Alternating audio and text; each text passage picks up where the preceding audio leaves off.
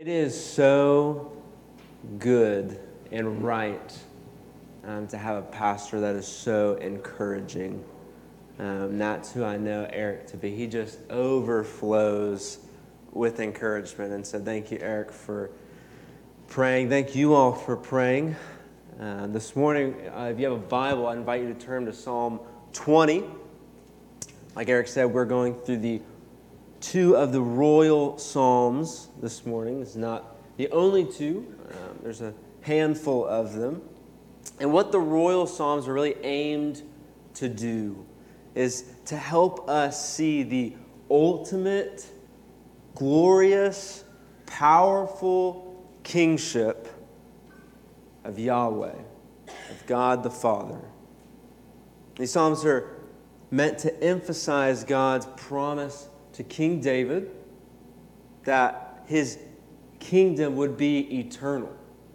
That David wouldn't see it, but that David's kingdom would not end with him. That Jesus, the Son of God, the one prophesied in the Old Testament, would come to earth and he would establish his kingdom forever. And this is why it says in the Gospels that Jesus came to proclaim the kingdom, the good news of the kingdom, the arrival of the kingdom. He's announcing, hey, the kingdom is here. Come in. He's saying, hey, you outcast, that you are welcome in my kingdom. That you, you neglected and mistreated, you are welcome in my kingdom.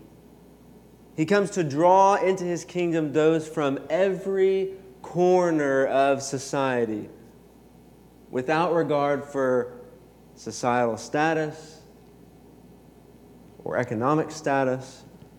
There is no discrimination for those in Christ's kingdom. He's saying any and all that would bow to my kingship are a part of something so much bigger than they could ever imagine. They're stepping into a way of life that leads to ultimate human flourishing. So this morning, as we talk about rule and reign and power and dominion and kingship, I kind of want us to set aside our ideas that we have about these words, because I think most often than not, they have negative connotations. Because we've seen power abused. We've seen power mishandled, used for selfish gain. But this is not the power of Christ. This is not what we see Jesus talk about. It's not what we see him display. Because Christ is not capable of misusing power. You know, a lot of politicians say that they might be for the people, or maybe they're of the people. They're for the small town business owner, right? And they make all these grand promises. And maybe they make it to, they get elected, they make it to office, and what do they do? They often act in selfish interest. But this is not who Jesus is. He's not capable of misusing his power. And that's so foreign to us. And what Jesus does, he actually takes our understanding and our experience with power, with authority, and he flips it on its head and says, I'm actually going to use this for my glory and your joy. It's a two-way street. When we bow our knee to Jesus, that we receive joy and he gets all the glory. So, Psalm 20 and 21, these two psalms are actually connected. And the first one, Psalm 20, is a prayer to God that he would show his favor to the king. And he would give him victory in battle. And the second one, Psalm 21, is a response. It's a response of thankfulness to God for providing for the king. And so we only have time to kind of drill down into 20. And so we're going to spend the bulk of our time there. We're going to read through both of them, but I really encourage you to, later today, just kind of read over 21 and soak in the thankfulness, the heart posture. All right, so Psalm 20, starting in verse 1, it says, May the Lord answer you in the day of trouble. May the name of the God of Jacob protect you. May he send you help from the sanctuary and give you support from Zion. May he remember all your offerings and regard you with favor, your burnt sacrifices. May he grant your heart's desire and fulfill all your plans. May we shout for joy over your salvation, and in the name of our God set up our banners. Now may the Lord fulfill all your petitions. Now I know that the Lord saves his anointed. He will answer him from his holy heaven with the saving might of his right hand. Some trust in chariots and some in horses, but we trust in the name of the Lord our God. They collapse and fall, but we rise and stand upright. O Lord, save the King. May he answer us when we call. O Lord, in your strength the King rejoices. In your salvation, how greatly he exults. You have given him his heart's desire. You have not withheld the request of his lips. For you meet him with rich blessings. You set a crown of fine gold upon his head. He asked life of you, and you gave it to him. Length of days forever and ever. His glory is great through your salvation. Splendor and majesty you bestow on him. For you make him most blessed forever. You make him glad with the joy of your presence. For the King trusts in the Lord. And through the steadfast love of the Most High, he shall not be moved. Your hand will find out all your enemies. Your right hand will find out those who hate you. You will make them as a blazing oven when you appear. The Lord will swallow them up in his wrath, and fire will consume them. You will destroy their descendants from the earth and their offspring from among the children of man. Though they plan evil against you, though they devise evil mischief, they will not succeed. For you will put them to flight. You will aim at their faces with your bows. Be exalted, O Lord, in your strength. We will sing and praise your power. So again, we're going to kind of drill down. We're going to walk through Psalm 20. Starting in verse 1, it says, May the Lord answer you in the day of trouble. We serve and bow to a King that answers us. And this is great news, because that means he actually listens to us. He doesn't just hear us. And there's a difference between hearing and listening, isn't there? That hearing is passive, but listening is active. You know, it'll just be Emily and I, and we'll be talking, and she'll just, kind of be scrolling on her phone. I'm, telling her a story maybe, and she's just, kind of checked out. She's like, right, sure. And I'm like, Emily, are you listening? She's like, yeah, I'm listening. No, you heard me. I know that sound entered your ears, but you're not listening. And I'm equally as guilty of that as well. But we have a God who doesn't just hear us, right? He's not just capable of hearing our prayers. He is an active listener, and he answers us. May the name of the God of Jacob protect you. We see that the name of God alone, just his name, protects us. One of the most awesome examples of this is in John 18, where Jesus, he's in the garden, he's about to go to the cross, and Judas and the soldiers, they approach him to arrest him. And they ask him, are you Jesus of Nazareth? And we see this in verse 46. Verse 6. He says, when Jesus said to them, I am he, they drew back and fell to the ground. Now, scholars debate whether or not this is an actual, miraculous force, like Jesus kind of forced them to the ground, just by the power of his name.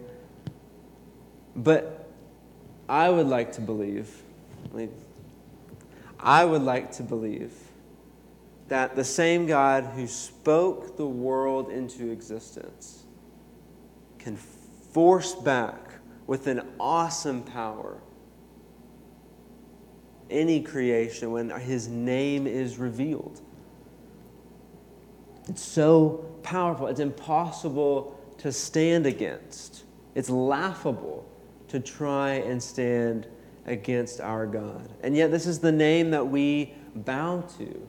This is the King who we submit to, the one that we seek in times of need, times of heartache and in struggle. Oh, what a mighty name that we hope in. You know, and a name, words in general, but names point to a person. You know, names were very specific in the ancient world. And so this name, I Am, the great I Am, is showcasing who God is. He just is.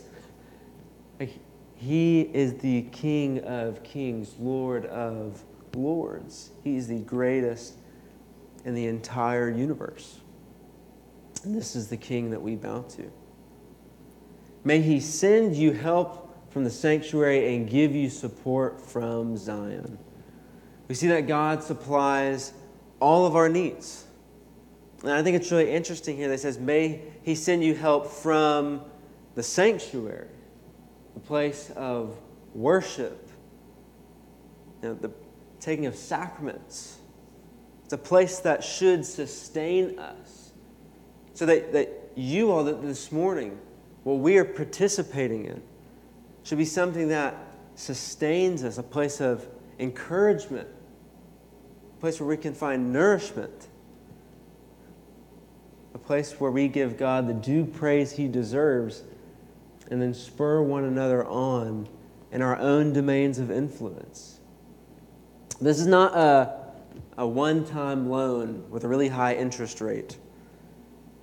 Like, God gives us a continual supply of support. His bank never runs dry. He supplies all of our needs. May He remember all your offerings and regard with favor your burnt sacrifices. God remembers our deeds, our ones we do in private and in public. Now, on the one hand, this can be very, prosperity gospel type, that where God becomes a genie in a bottle, and you just have to do the right things and say the right things, and man, He'll just give you what you want because you did the right things. On the other hand, there's this idea that we're completely unable to do anything good, and that's half true. So we're unable to do good without God, but for those of us who are in Christ, who have the Holy Spirit, that we have the actual power of God within us, changing us, transforming us, and enabling us to do good and to do incredible things. The Holy Spirit does good works in and through us for the glory of God and for our joy. Jesus is a King that sees your genuine attempts to look and be more like Him. In Matthew 6, verses 3 through 4, this is what Jesus says. He says, "But when you give to the needy, do not let your left hand know what your right hand is doing, so that your giving may be in secret. And your Father who sees in secret will reward you." God isn't expecting you to, do enough good deeds and then He'll reward you. Because the power to do good comes from Him alone. He wants you to step into obedience. Step into doing good works. And this reward, it's often not what we expect, right? But it's always what we need. It's rarely what we expect, but it's always what we need. Remember, it's every good and perfect gift that comes from above. Jesus is a King who rewards genuine and humble service. Why? Because He's a good King. And just like a young child is affirmed for good behavior, we too are rewarded when we obey the King. Not by means of money or material things, but a deeper awareness of who God is and how much He loves us, and the transformation by the Holy Spirit in us, conforming us into the image of our King. May He grant you your heart's desire and fulfill all your plans. So very similar to verse 3. This can be easily misconstrued. It's when our heart's chief desire aligns with God's desire, namely His glory being made manifest, being made known to the world. That is when He grants us our heart's desires. And remember, the Holy Spirit, He gives us a new heart. It transforms us from what the Bible calls a heart of stone. So it's not our old, fleshly, sinful desires that God is granting and approving of, but it's the good, right desires that the Holy Spirit has planted within us. But these pure desires, they rarely come without a cost. You know, in the fruit of the Spirit, we can all find one that we struggle with. Parents, may I ask how your patience is? Is it perfect all the time? Probably not. See, when we crave the fruit of the Spirit, when we ask God to do the work within us, and we very well should, we don't always realize what we're asking for. How do you grow in patience? Well, you put yourself in impatient situations so that it's tested. And the Holy Spirit, He's training us over time to adapt to the fruit. Right? He's planted those seeds. He's trying to water them and grow them. Because our sinful hearts, they're allergic. They're resistant to these things. Like your first reaction when traffic is backed up on New Circle Road is not to just be cool, calm, and collected. Our first reaction is not love, joy, peace, patience, and the like. It's the exact opposite of those things. So when you ask for patience, when you ask for love, be ready to be put in situations that are quite the opposite. Because God's trying to grow that within you. It's a process. But this battle hardening is what the Holy Spirit is trying to do within us. Our King Jesus, He wants us to look more like Him. And He's willing and He's able and He's eager to tell the Spirit to, hey, go work. Go water those seeds. Grow that fruit. He wants to grant our heart's desires when our desires align with His, when our plans align with His. His glory is great through your salvation. Splendor and majesty you bestow on Him. Our hearts, they should first produce praise, not for the stuff that God gives us, but for the Son God gave us. God sent a rebellious people, a sinful people, you and I. He sent us a King. And Jesus, as King, wasn't just sent. He wasn't just commanded to go. But He was, out of love and compassion, compelled to. He couldn't resist not to. And whether you're a Christian or not, Jesus surely is your King. And you might not think He is, but there is a day where all will bow before Jesus. And see, the reality of surrendering to the kingship of Christ is that it grants you the forgiveness of your sin. It's not your knee hitting the ground. It's not a prayer that you pray, but it is a posture of heart when the Holy Spirit rushes you and you realize that Jesus is in fact King. And He is one worthy of bowing and submitting to for your entire life. See, Jesus, he was already king before he came here and started proclaiming the kingdom. He was king in heaven with God the Father from the very beginning of time. And when he saw that this rebellious people kept rejecting the prophets, kept rejecting his word, motivated in love, he stepped out of his heavenly kingdom where he was free from any type of physical or emotional turmoil that you and I experience. And as a king of the universe, stepped into earth, took on the form of a baby, grew into a man, lived a perfect, sinless life, and then began proclaiming the kingdom is here and that he is our king and that he had come to save and restore all things, people and creation, that he would die and resurrect. He would prove that he is king. Not just over you and I, not just over creation, but over death itself. That he would resurrect himself from the dead as our king.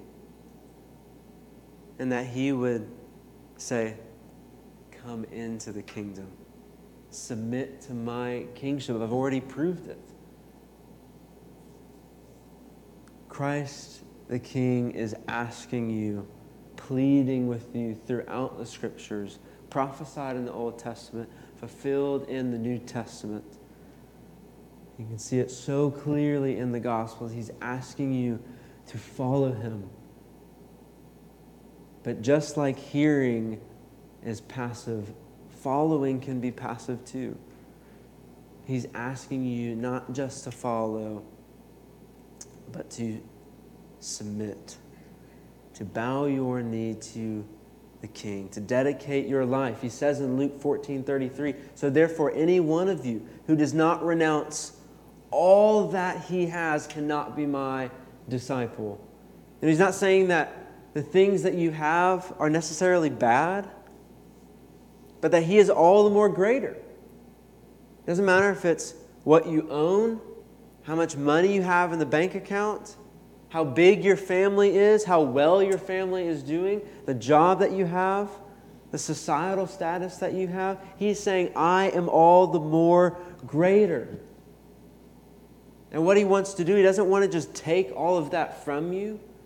He wants to help you mobilize that for his glory, for your joy. So he's asking you, will you submit to me and my kingship? Because it's for your joy and it's for my glory. It's for the ultimate human flourishing. You know, Tim Parsons, former pastor of Center Point Church, he said, things are always better when you do them God's way. And what you'll find is that every ethic that is good and right comes from the Scriptures. That every code of ethics that we have, it's grounded in the reality that God has created and ordained the world to operate in a certain way. And so when we bow to Jesus, we're not just saying, yeah, I'm going to follow the things that you command me to do. We're stepping into human flourishing. It's for our joy. It's for our good. So what does that look like? What does that process look like? How do I bow? It's not a physical bow. We don't have a statue of Jesus. In Romans 10, this is what it says, starting in verse 9. It's because if you confess with your mouth that Jesus is Lord. You can interchange that with King. Jesus is King. And believe with your heart God raised him from the dead, you will be saved. For with the heart one believes and is justified, and with the mouth one confesses and is saved.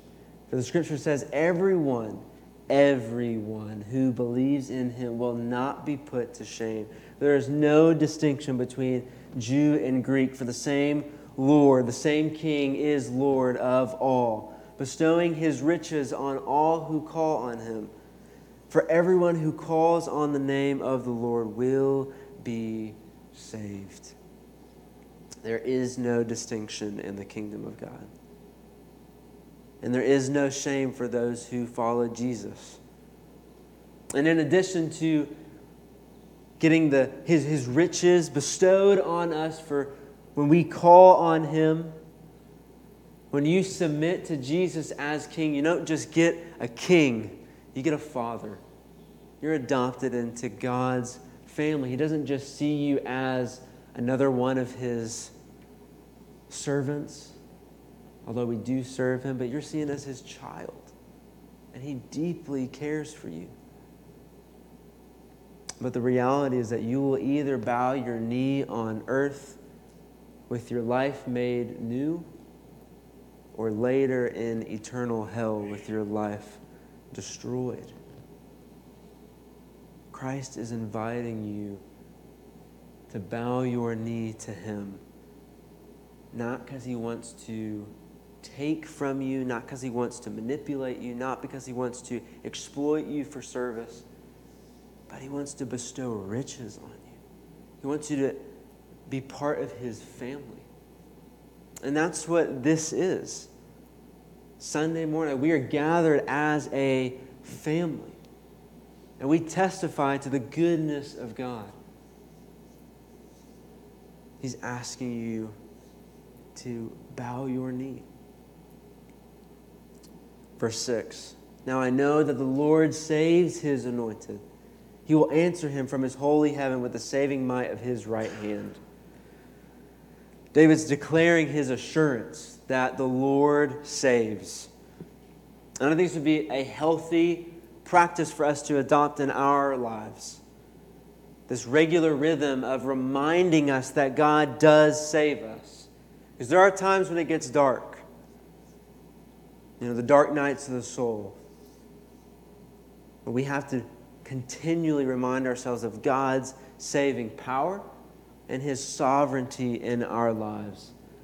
Because when the waves toss us to and fro, and they will, we need to be reminded of this. And if you're not a Christian and you feel like you've been tossed to and fro, and you can't get a grasp on life, on what's true, this is offered to you. It's just another piece of the pie.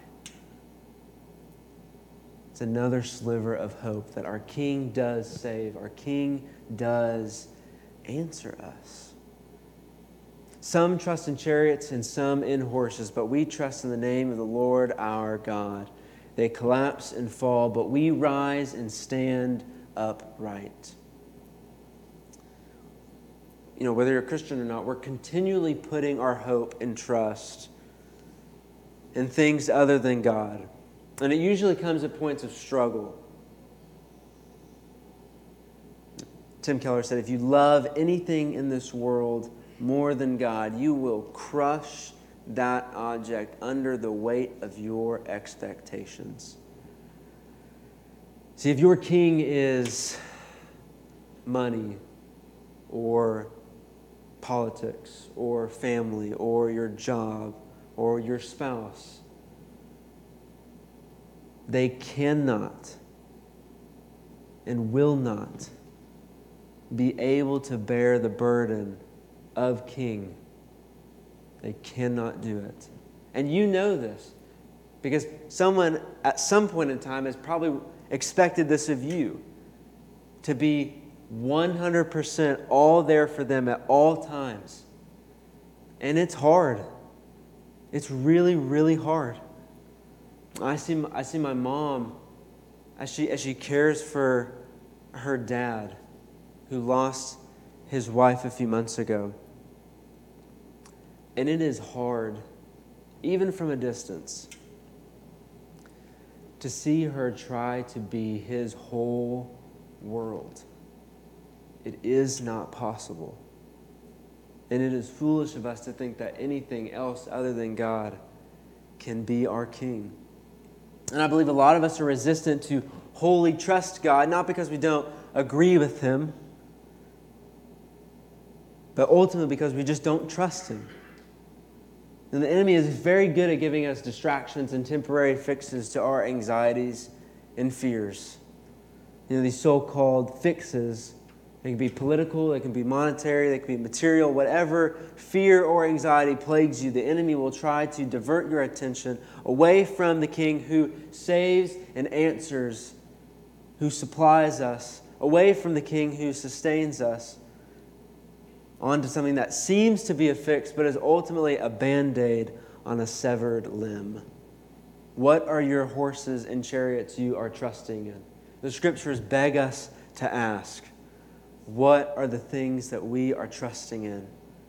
Is it a political party or a government structure? Is it education?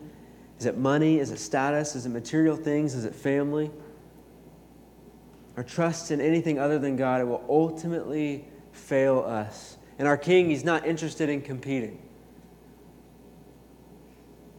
He's not interested in competing with your various trusts. And He laughs at them. He wants your complete devotion, and it's not because He wants to manipulate you. It's because He wants to bestow riches. He's not trying to oppress you. He's trying to set you free from the things that entangle us. He knows what you do not know. He knows the depths of your soul. He knows you better than you know you. He knows the longings that you have. He knows the pain that you are going through. And if you would just get your eyes up off the temporary, fleeting, moth-prone things of the world, you would see there is a King who wants to set you free. The great paradox of the Christian faith is that there is freedom in surrender. But how do we hope and trust in something that we cannot see? I was recently watching the movie 1917. I don't know if you've seen it. It's based on a true story. And I'll just give a short recap without trying to give everything away. But they're trying to, I'll set the stage. In World War II, the front lines in Europe, they're trying to rush a very urgent message from a town far off. And their communication lines have been severed. And the only way is to do it by foot. But the Germans have retreated, and what they thought to be a previous front line is now completely open ground. And so they send some soldiers to go, just two. And only one of them eventually makes it with the message. And as he reaches the front line, as the front line's about to advance on what they think are retreating Germans, they don't know that they're actually in very grave danger. The Germans had planned this. It was a decoy maneuver. And so after a long, treacherous journey, the soldier makes it. He hands them the message. They call off the attack. But the officer in command, he's kind of disappointed. He thought he had the Germans on the run. He thought he knew everything. And this is what he says. He says, I hope today might be a good day. Hope is a dangerous thing. That's it for now. And then next week, command will send a different message. There's only one way this war ends. Last man standing. And I agree. Hope is a dangerous thing. If the object of our hope is anything other than the King of Kings. And we also don't have a different message. See, God never changes His mind. He doesn't send us one message one day and then another message the other day.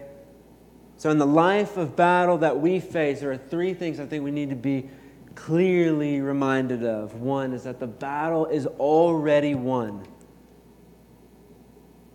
That we walk in present, current victory. The battle's already won. Jesus has already defeated Satan, sin, and death the day he walked out of the tomb. What should we be afraid of if that is our King? If that is the one who has already won the battle? The second thing is that Scripture does not change. The message is clear and consistent. The kingdom is available for those who will bow their knee to King Jesus. We have a king that does not change his mind, that's not unaware of the things that are going on in this world or the things that are going on in your life. We have a king that is all-powerful and all-knowing. That is our king. Third is that Jesus the King is the last man standing. He is the hope and the light of the world. He's standing because he's already won. And he will soon stand on the head of the serpent in an act of finalized victory. God is unseeable. That's why our hope and trust in him is an act of faith. But God is not unhearable. That's why he gave us his word. Finally, verse 9. O Lord, save the King. May he answer us when we call. We eagerly await for God to provide and sustain us and the leaders over us. See, King Jesus, he holds all the power. So we pray for the welfare of our leaders and our politicians. We pray for their salvation, but let us not place our trust in them for our salvation. For their power is just a power borrowed. And Christ will come to judge what has been done with his borrowed power. But the good news of the kingdom is that Jesus is the King who pulls from the margins. He doesn't discriminate. He's the King who saves and sustains. He's the King who listens and answers. And he is the King who is inviting us into his kingdom as a part of his family. Let's pray.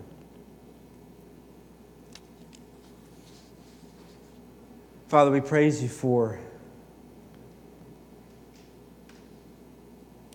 coming to earth, establishing your kingdom, and inviting us in. You are the King that moves towards.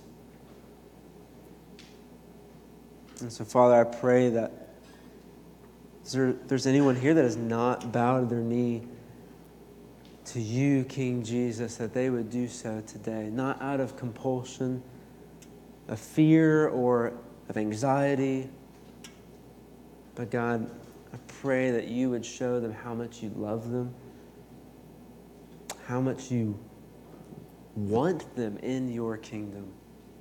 And so today, out of a love for you and out of a recognition of their own sin, that they cannot save themselves,